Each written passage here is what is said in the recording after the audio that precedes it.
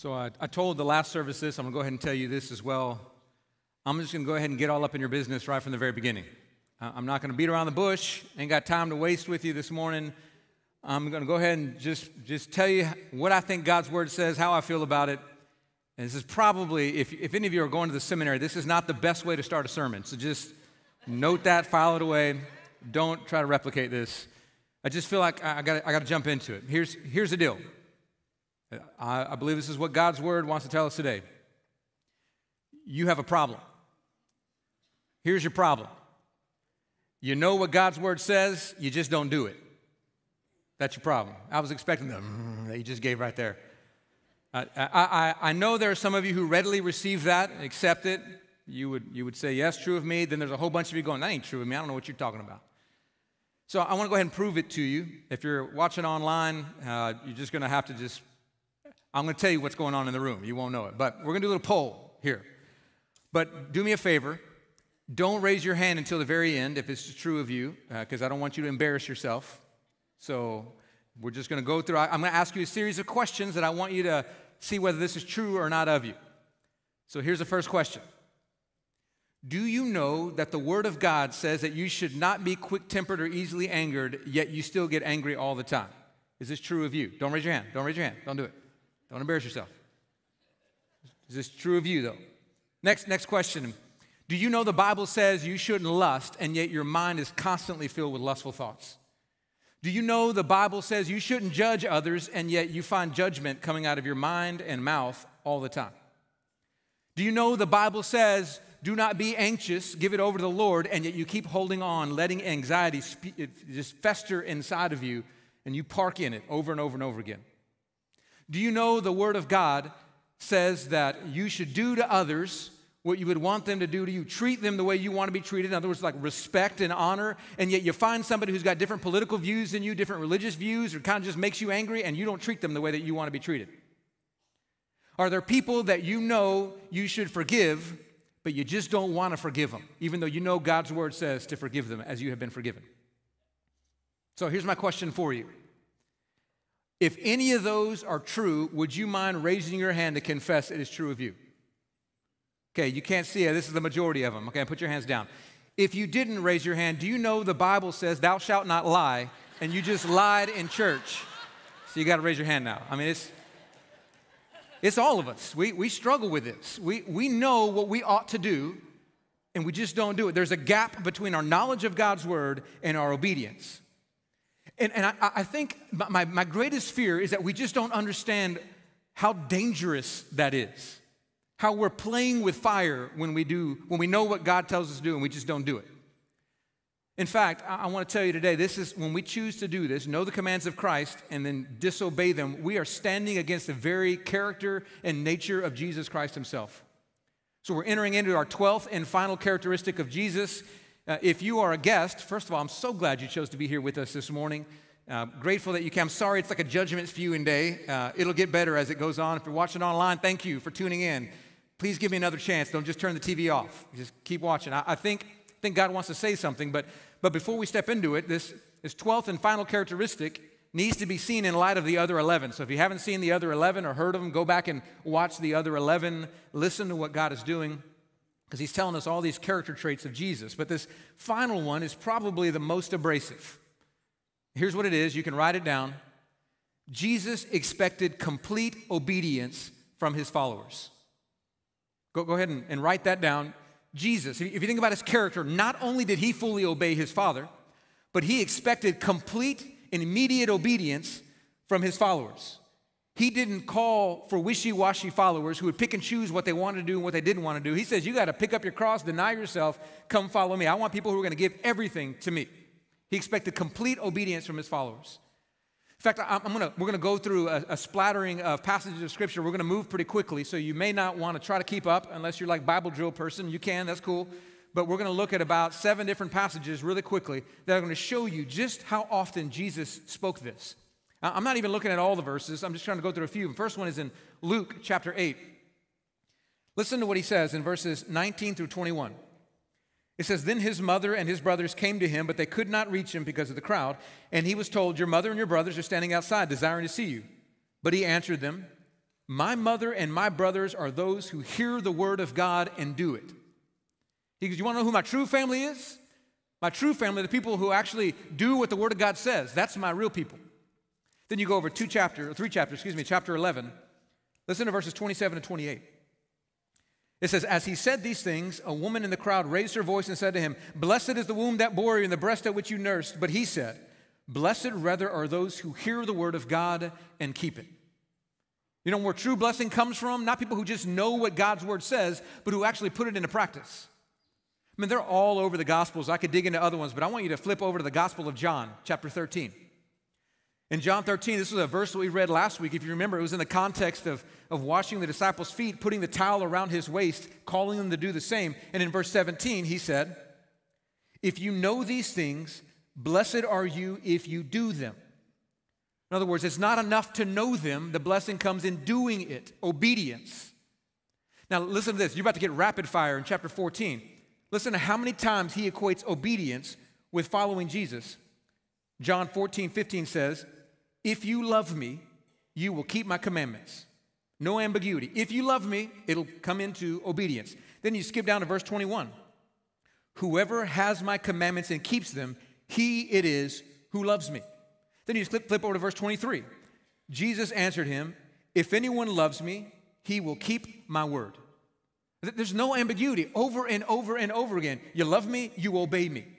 You go to chapter 15, verse 10. If you keep my commandments, you will abide in my love, just as I have kept the Father's commandments and abide in his love. He says, you see what I did. My character was to obey the Lord, keep the commandments of the Father. Therefore, you should do the same thing for me. His expectations are clear. You go over to 1 John chapter 5, verse 3. I'm almost done. It says, for this is the love of God, that we keep his commandments, and his commandments are not burdensome.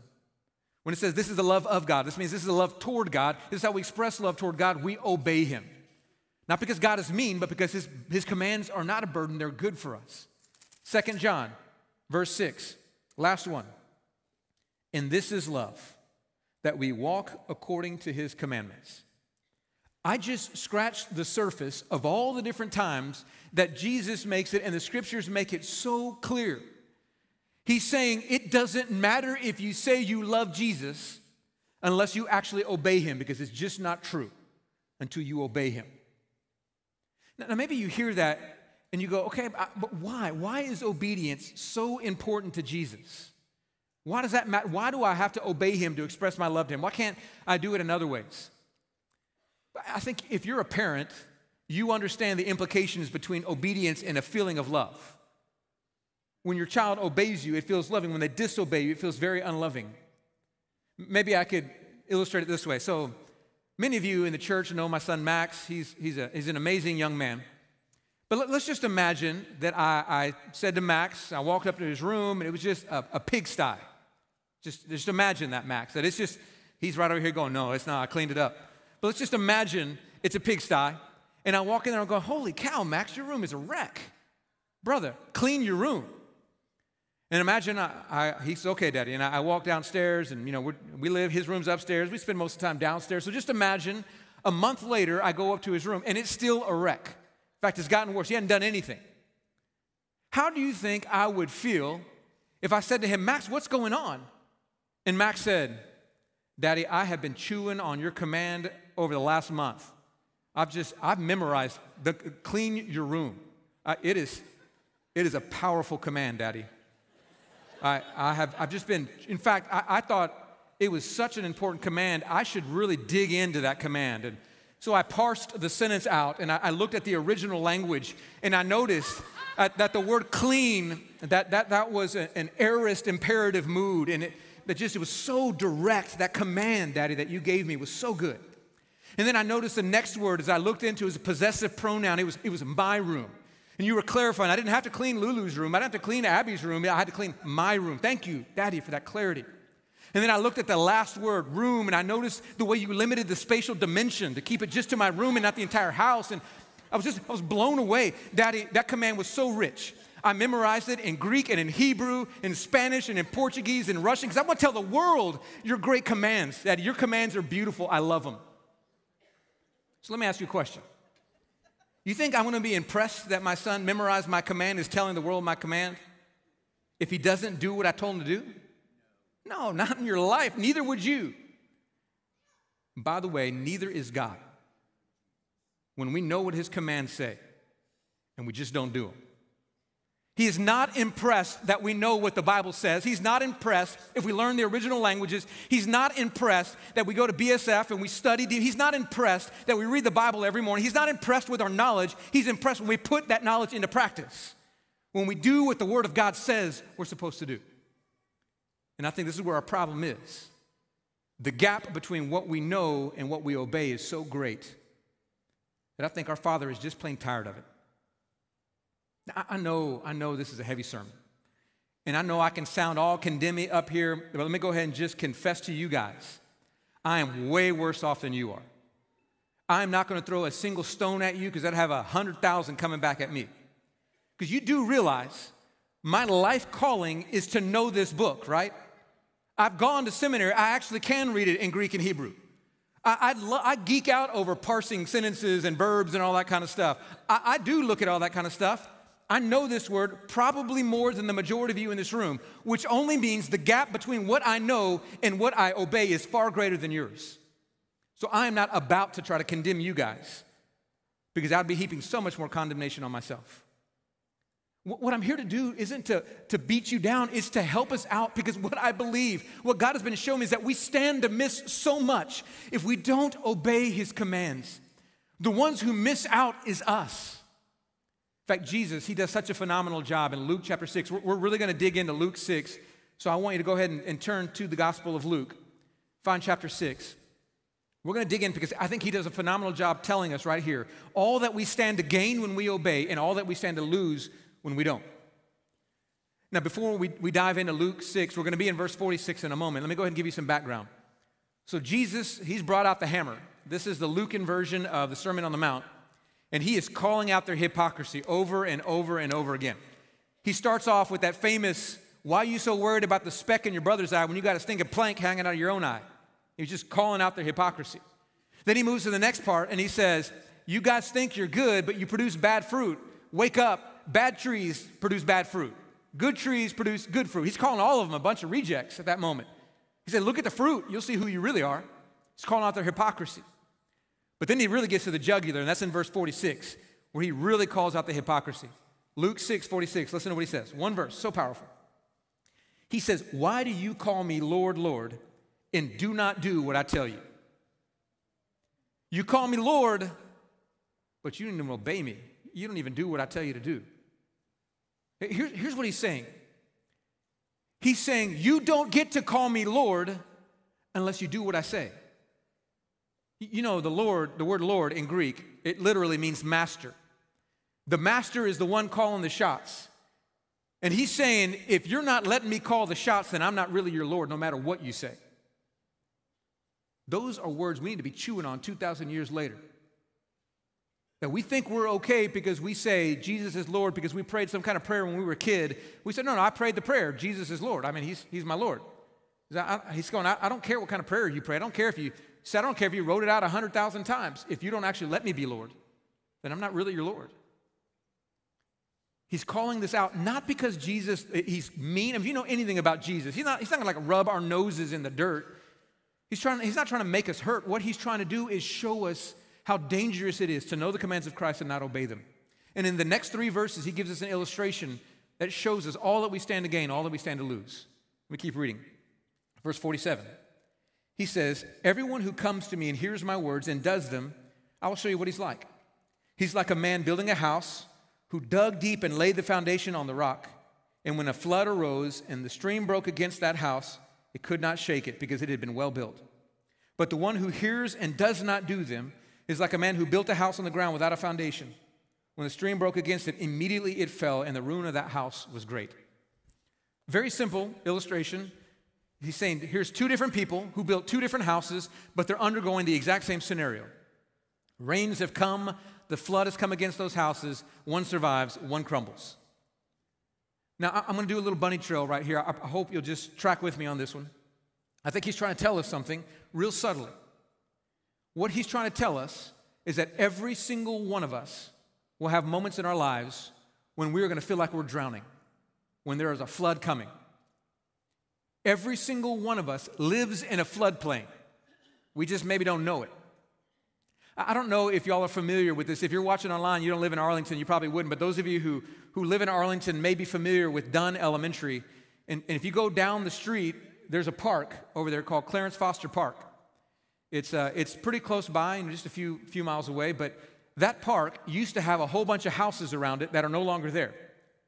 This was a little over a decade ago. There was houses that were running along the creek over there, but it rained a number of days, one after the other, to the point that the water rose up and it entered into all those houses.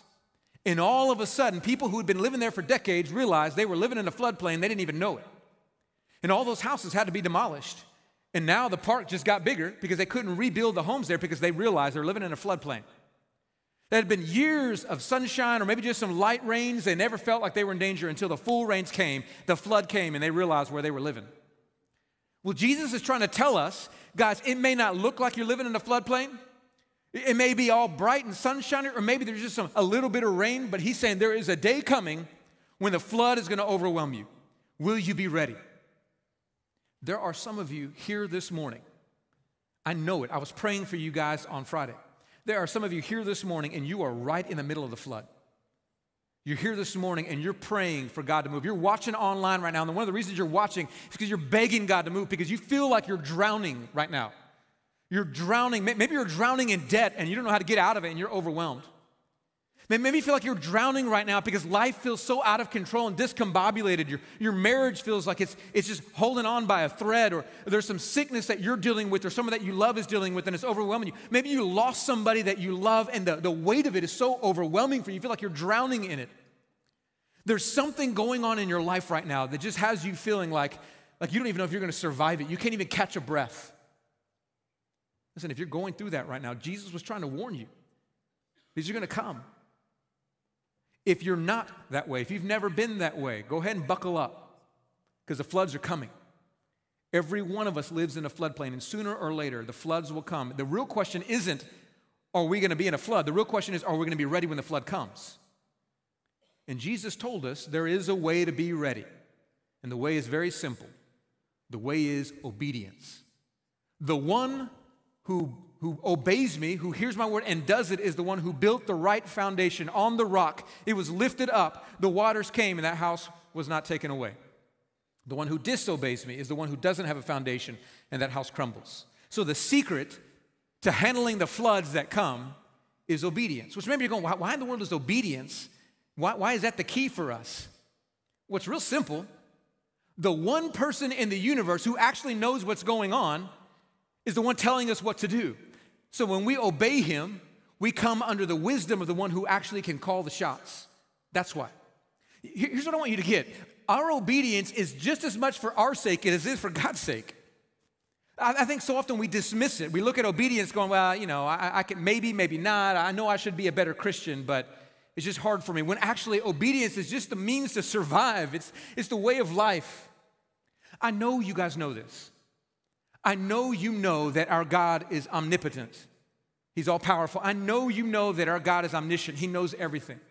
I know you believe that our God is a God of love. But if you just connect all the dots, just for a moment, wouldn't you be able to see that if he's a God who knows the future, I mean, you do realize that, right? Like God is already in the future right now. He's not confined by space and time. He's in the future.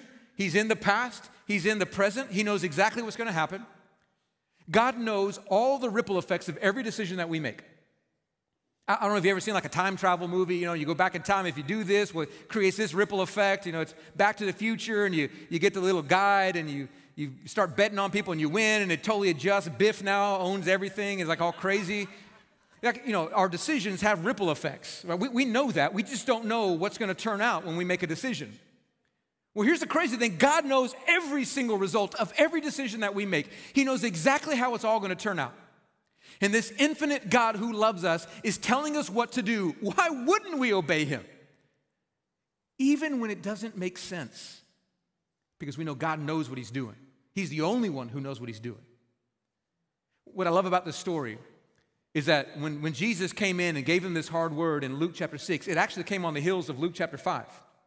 He's talking to his disciples, and he had just given a few of them a glimpse of how important it is to obey him, even if it doesn't make sense. I want you to flip over to Luke 5. Go to just the chapter before. I want you to see a story of what took place with Peter specifically. In chapter 5, in the first few verses, I want to read the context for you so you can see what's about to take place. Luke 5, beginning in verse 1, says this. On one occasion, while the crowd was pressing in on him to hear the word of God, he was standing by the lake of Gennesaret, and he saw two boats by the lake, but the fishermen had gone out of them and were washing their nets. Getting into one of the boats, which was Simon's, he asked him to put out a little from the land, and he sat down and taught the people from the boat. And when he had finished speaking, he said to Simon, "Put out into the deep and let down your nets for a catch." And Simon answered, "Master, we toiled all night and took nothing." Now pause right there for a second. Okay, so here's the situation, the scenario. You got Peter. Peter, if you know anything about his story, he is a professional fisherman. That's his job. More than likely, back then, I mean, you were a fisherman because your daddy was a fisherman, your granddaddy was a fisherman. It was a family business. If anyone knew how to fish and when to fish, he was Peter. This is why he was fishing all night before, because he knew that the fish in Galilee, the Sea of Galilee, they would bite most often at night. They would cast in their nets, and they would pull in fish. You would go into the deep, you would throw them deep, you would pull up the net, and you would catch some fish. That's how you would make your livelihood. He knew exactly how to fish.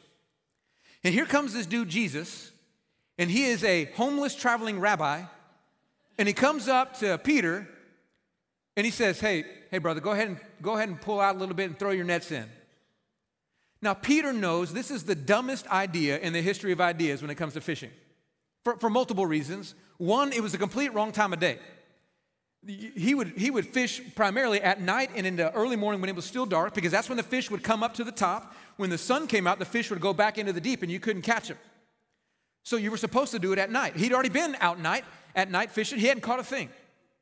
And the second problem is, he's in the boat. There's this massive crowd. Fish are scared of people. So you get a big old crowd. They're putting their feet in the water. They are going deep, deep, deep, deep down. This is the wrong time to do it when there's hundreds of people over there listening to Jesus teach in the boat. It made no sense to do it. Peter knew it made no sense to do it. And yet he obeys. Now, I don't know why he obeys. It doesn't tell us in the scriptures why he does it. My only guess can be he had just sat there hearing this man Jesus teaching, was overwhelmed by his teaching to the point that he thought he'd go ahead and roll the dice and see what happened. So let's go back to verse 5. You know the story, many of you. Let's see what it says. Verse 5, and Simon answered, "Master, we toiled all night and took nothing, but at your word I will let down the nets." And when they had done this, they enclosed a large number of fish, and their nets were breaking.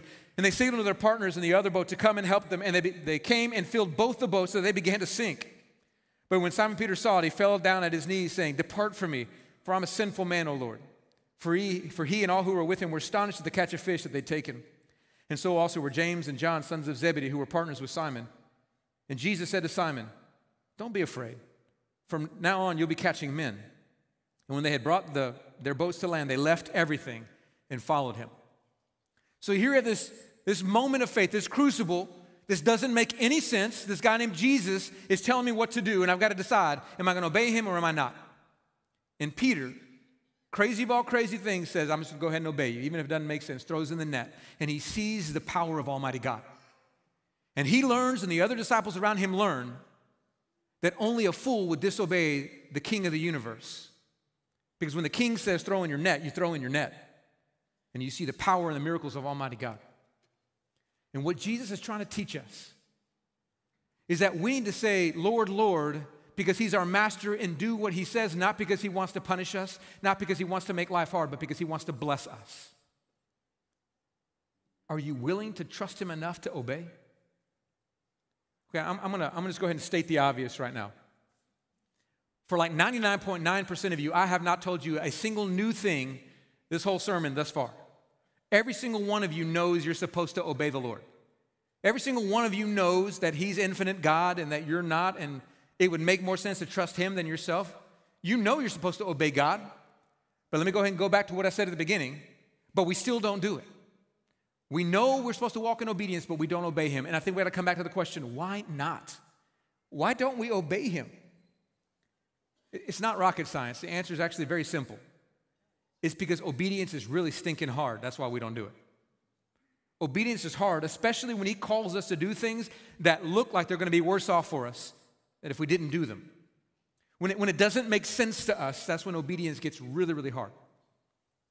So there are some of you in this room, and God is calling you to do some things that you just don't want to do. There's some of you watching online. God is calling you to do something you just don't want to do. Some of you, it's to be radically generous. God is calling you to give to the church, to give to the cause of Christ, to help a family out who's in need. And it just doesn't make sense. Maybe you've been taken advantage of before and you're going, I don't want to help them out because I just take advantage of me if I do. Or maybe you're looking at your bank statement and you're going, I don't have enough money to provide for myself, much less to give to somebody else. How am I going to be generous? And it doesn't make sense. And the moment it doesn't make sense, that's when it gets hard. There are some of you right now, God is calling you to bring a child into your home through foster care or adoption. You know it. You've been wrestling with this. You won't even tell your spouse. You're so scared to death of it. You know what God's calling you to do, but you look at the cost, you look at the disruption, you look at the difficulty, and you're going, man, that just sounds so hard. See, when you look at it in the light of day, that's when obedience starts to get really, really complicated. There are some of you, God is calling you to forgive somebody that's hurt you deeply. They've hurt you, and you know that if you forgive them, they're just going to get off the hook. I mean, they're not going to pay for the consequences of what they've done. They're just going to go hurt somebody else. No, you can't forgive them. It doesn't make sense to forgive them. Yet you know God's word tells you to forgive them. You see, when it doesn't seem to make sense, that's when obedience is going to get hard. There are some of you right now that God is calling you to go take the gospel to the ends of the earth. God is calling you to be a part of planting a church. God is calling you to be open to go where he wants you to go. And every bit of you is wrestling against that. Because you're going, I'm not good enough. I wouldn't know what to do. I can't leave my country. I can't leave this place. I can't leave my church. I can't leave my friends, my family, whatever. All these excuses. And when you look at it in the light of day, again, that's when obedience gets hard. Shoot, there's some of you last week that signed up to be a part of the children's ministry. In fact, I'm just going to pause for a second. I want to brag on our God just for a moment. Last week, I shared with you guys the need of 100 volunteers in the children's ministry. And we asked the Lord to raise up those volunteers. As of yesterday afternoon, we were asking for 100, which I thought was asking for a lot. There have been 224 people who filled out an application to be in the children's ministry. I've never seen anything like it. I promise you, we've made a lot of requests. We've asked a lot of people to serve. I've never seen anything like it. Only God could do something like that. There's a number of you, 142 of them on this campus alone, and then the other campuses. 142, that means there's a lot of you in this room who said, here I am, God. I'm ready to tie the towel around my waist and do this. And on Sunday, you filled out the application. You were ready. Then you woke up on Monday and said, what in the world was I thinking? I can't do that. I'm already exhausted by the time I go to church on Sunday. I don't even like kids. Why did I even say yes to this? You see, you look at it in the light of day, and all of a sudden, it doesn't look so sexy. And that's when obedience gets hard. You know God is calling you to do it. You remember the call, but now you're looking at it going, I just don't know. Well, now I hear the number. They've got plenty of volunteers. They don't need me after all. When you don't realize how desperate we are, 100 was just all we thought we could get. But we need more. God has brought what we need in you, and there's some of you going to be wrestling with it because obedience is hard. And here's what I want to ask you to do. As hard as it is, as unsure of it as you are, I want to call you to be obedient anyway. Even if you don't know how it's going to turn out, even if you don't know what it looks like, I'm going to call you to obey anyway. I'm not calling you to obedience because I don't like you. I love you. I was praying around this room on Friday morning, just crying out for you. Because what I believe is that you are missing so much of what God wants to do. I'm not pushing you in obedience because I got some axe to grind or I get some kind of bonus for it.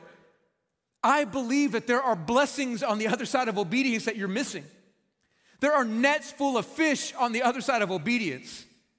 There are miracles on the other side of obedience. There's power and strength and beauty on the other side of obedience, and so many of you are missing it because you're not obeying what you know to be true. I want to call you to trust in the goodness of your God. You know, I think there was this one thought I had that just struck me between the eyes like a 2x4. That was just, it was so powerful as I was chewing on this particular passage of Scripture. It's the nature of obedience and disobedience. What I'm going to say doesn't sound true, but I promise you it is. Disobedience is just as much an act of faith as obedience is. I'm just putting my faith in myself instead of God. That's what disobedience is every single time. It is an act of faith. I mean, think about it. Every time I know the commands of Christ and I either ignore them or I choose to do something other than what he commands, I'm telling God with my actions in no uncertain words, I believe that my ways are higher than your ways and my thoughts are higher than your thoughts, God. Now, none of us is dumb enough to say that out loud. No, we're going to be quoting Isaiah 55:9 like crazy. Oh God, your ways are higher than my ways. Your thoughts are higher than my thoughts. We'll quote it, but then our actions will prove the exact opposite. Every act of disobedience is just a result of thinking that my ways are better than God's ways, period. It's faith, but it's a poorly placed faith. Let's just compare the two. God has got a really good track record going. It's called perfection. He's never messed up when he told us what to do and we trusted him. Go ahead and look at your own track record. It's called train wreck. Whenever you call the shots in your own life, you keep screwing it up over and over and over again. I think it takes more faith to trust ourselves than it does God. But we do it again and again and again. And here's the reason why. I just think it's because we don't know who our God is. We've lost sight of who God is. We got to go back to remember that our God is good, that our God knows the future, that our God is perfect. Because obedience, that's when we humble ourselves and we say, God, I now confess. I'm going to trust you over myself. Your ways really are better than my ways. Your thoughts really are greater than my thoughts. And I humble myself before you and I trust you. Obedience is a beautiful act of humility. Maybe even more importantly than that, obedience is a beautiful act of love. Not necessarily us loving God, but us receiving the love of God. Because when we obey God, we are proving to God that we trust in his love. Because why wouldn't you trust a God who would take on flesh and be crucified on this earth for your sake? But why wouldn't you? Who else is going to do that for you? This Friday, we're going to have our Good Friday service, our virtual service, where I'm going to encourage you to be a part of it. We're going to dig in deep to the cross of Jesus Christ. We do this every year. We look at some heavy videos. We really wrestle with what Jesus went through for our sake. And I want the gospel just to wash over you. Here is sinless, perfect God who takes on flesh so that he could live the life of obedience that you and I couldn't live. And then he went to a cross. He could have stopped it at any moment. You do realize that, right? The moment they started whipping his back, he could have snapped his finger, all of them dead. The moment they're driving the nails or trying to drive the nails into his hands and feet, he could have just made his body like iron and the nail would have just bent up, not made it through. He could have shown his power that way, but he didn't. He let him drive right through his flesh with a searing pain, blood dripping down from him. And he did it because he knew it's what we needed to be saved. And he hung on that cross and he absorbed all the wrath that we deserved. Every bit of it, to the point where he's crying out, my God, why? Why have you forsaken me? If we have a God like that, why wouldn't we trust him? A God who would go to those lengths for us. Our obedience shows us that we know how much he loves us. So my question for you is, are you willing to trust him? In a moment, we're going to take the Lord's Supper. And when we take the Lord's Supper, it's going to be a time for us to celebrate the body and the blood of Jesus Christ. But I want to say something. This is when I can see it. Every Sunday I see it. You start shifting in your seat. You're starting to put things back in your purse because you're tuning out, you're ready to go. You're starting to close your Bible up. You're starting to get ready. You're shifting around because you're ready to get out of here. You've done your hard duty for the week and put up with me preaching, and you're ready to be gone. And you're going to miss what God wants to do right now. I'm going to talk about this more on the Good Friday service that we're having virtually. But we can eat and drink judgment on ourselves if we take the Lord's Supper in an unworthy manner. It says we need to examine ourselves. And so I want you to examine yourself before we get to the taking of the Lord's Supper. One of the ways that I want you to examine yourself is to ask yourself, are there any places where I'm saying, Lord, Lord, but not actually letting him be Lord? Are there any places where I'm not obeying Him? What I mean by that is, are there any places in your life where you know that God is calling you to do something? You just haven't been willing to do it. Are there any places where you know God has told you not to do this thing, but you just keep on doing it? Are there places of disobedience in your life? And if there are you willing to confess them? Are you willing to repent? Are you willing to say, Jesus, I trust you. I don't know why, I don't know how, I'm willing to trust you. If you want me to forgive that person, I don't understand why you want me to do that, but I'm willing to forgive them. If you want me to take that step into that ministry, God, I don't know why you want me to do it, but I'll do it. If you want me to give this thing away, God, I don't know why you want me to do it, but I'll do it. If you want me to make this life decision, if you want to move somewhere that I don't want to move, God, I'm going to trust you. I'm going to go there. If you want me to stay, even though every bit of me wants to run, God, I'm going to stay. I'm going to trust you. Whatever you want me to do, God, I'm going to do it because I trust you. Are you willing to obey Him? I've prayed for you. I pray specifically the Spirit would bring to mind right now all the places that there might be disobedience in your life so that you can confess, so you can get rid of it, lay it down at the feet of the cross. But before I do that, though, I want to say one thing that's so important. There is the greatest act of faith you need to take, the first step of obedience, and it's placing your faith in Jesus Christ with your whole life.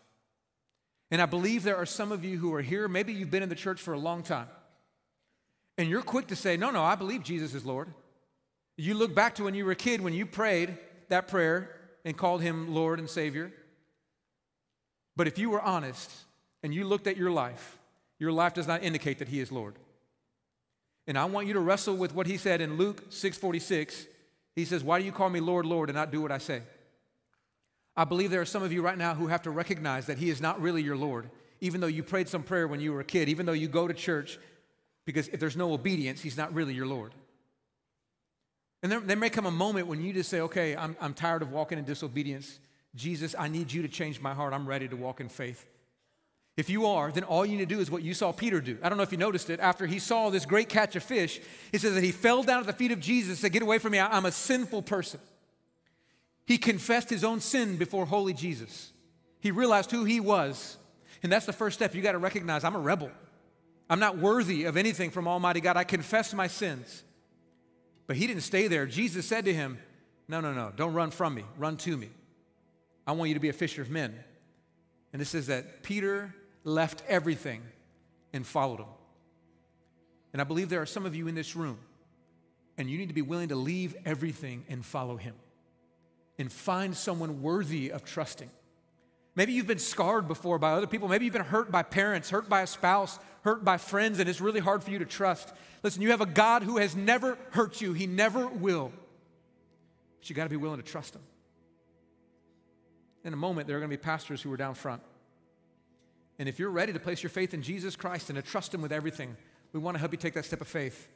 Now, I'm going to give you a little secret that is not public knowledge right now. I guess it will be after I do it online. But next Sunday, Easter Sunday, we're going to have a baptism celebration on Easter Sunday. I've been here for 17 years. We've never done it since I've been here. I don't know anybody who's been here that has ever seen here at Field our baptism celebration on Easter Sunday. But what better day than the day of the resurrection to celebrate the death, burial, and resurrection that we have with Him? And I believe there may be some of you in this room, as crazy as it sounds, and you need to take a step of faith and be baptized on Easter Sunday. Listen, if that's you, and we want to know it, we want to help you take that step of faith. There are some of you who a while back you placed your faith in Jesus Christ, but you've been disobedient on the first step. He says the first thing you need to do is declare your faith in me publicly. And you do that through baptism. And maybe you need to stop dragging your feet and finally get obedient and say, Lord, this is what you want me to do, I'll do it. So we're going to have pastors who are down front who are ready to meet with you. But before I open this up, I want to have you stand in just a moment. Before I do that, let me say this. There are a number of you in this room. And as I mentioned before, you are going through the flood. You are overwhelmed right now in your life. You feel like you're drowning. I believe God wants to minister to you today, and He's going to do it through prayer. So we're going to have pastors who are spread all over the front. If you are feeling this morning like there's something overwhelming you and you just need somebody to join faith with you and pray over you, we're going to be ready to grab your hands and pray over you. If you are in physical suffering and illness, you need some healing, we have anointing oil. We'll anoint you with oil according to James chapter 5 and pray over you and ask the Lord to heal you. I don't know what you're going through, but today is a day for you to be ministered to. So I want you to stand up, if you will, right now. I want to invite the pastors to come forward. If you need to say, Lord, this is my area. I've been disobedient. I need to repent, confess. You can do it, right? Well, you may want to get on your knees, right? Turn around in your seat, get on your knees. You may want to come down here and just bow down and say, I confess this is my area of disobedience. Forgive me. I choose to obey. Maybe you just need to say, Lord, I'm going to take that step of faith that you've been asking me to. Just tell it to him. Maybe you're ready today to place your faith in Jesus Christ. You're ready because you know you need to walk in faith. Then we'll be down here ready to help you as you take a step of faith and place your faith in Jesus. If you want to get baptized, let us know. We're ready to help you take that step of faith. Or if you just need prayer for anything going on in your life, we're ready to meet with you. The rest of you, prepare your hearts, and I'll lead us in taking the Lord's Supper when the song is over.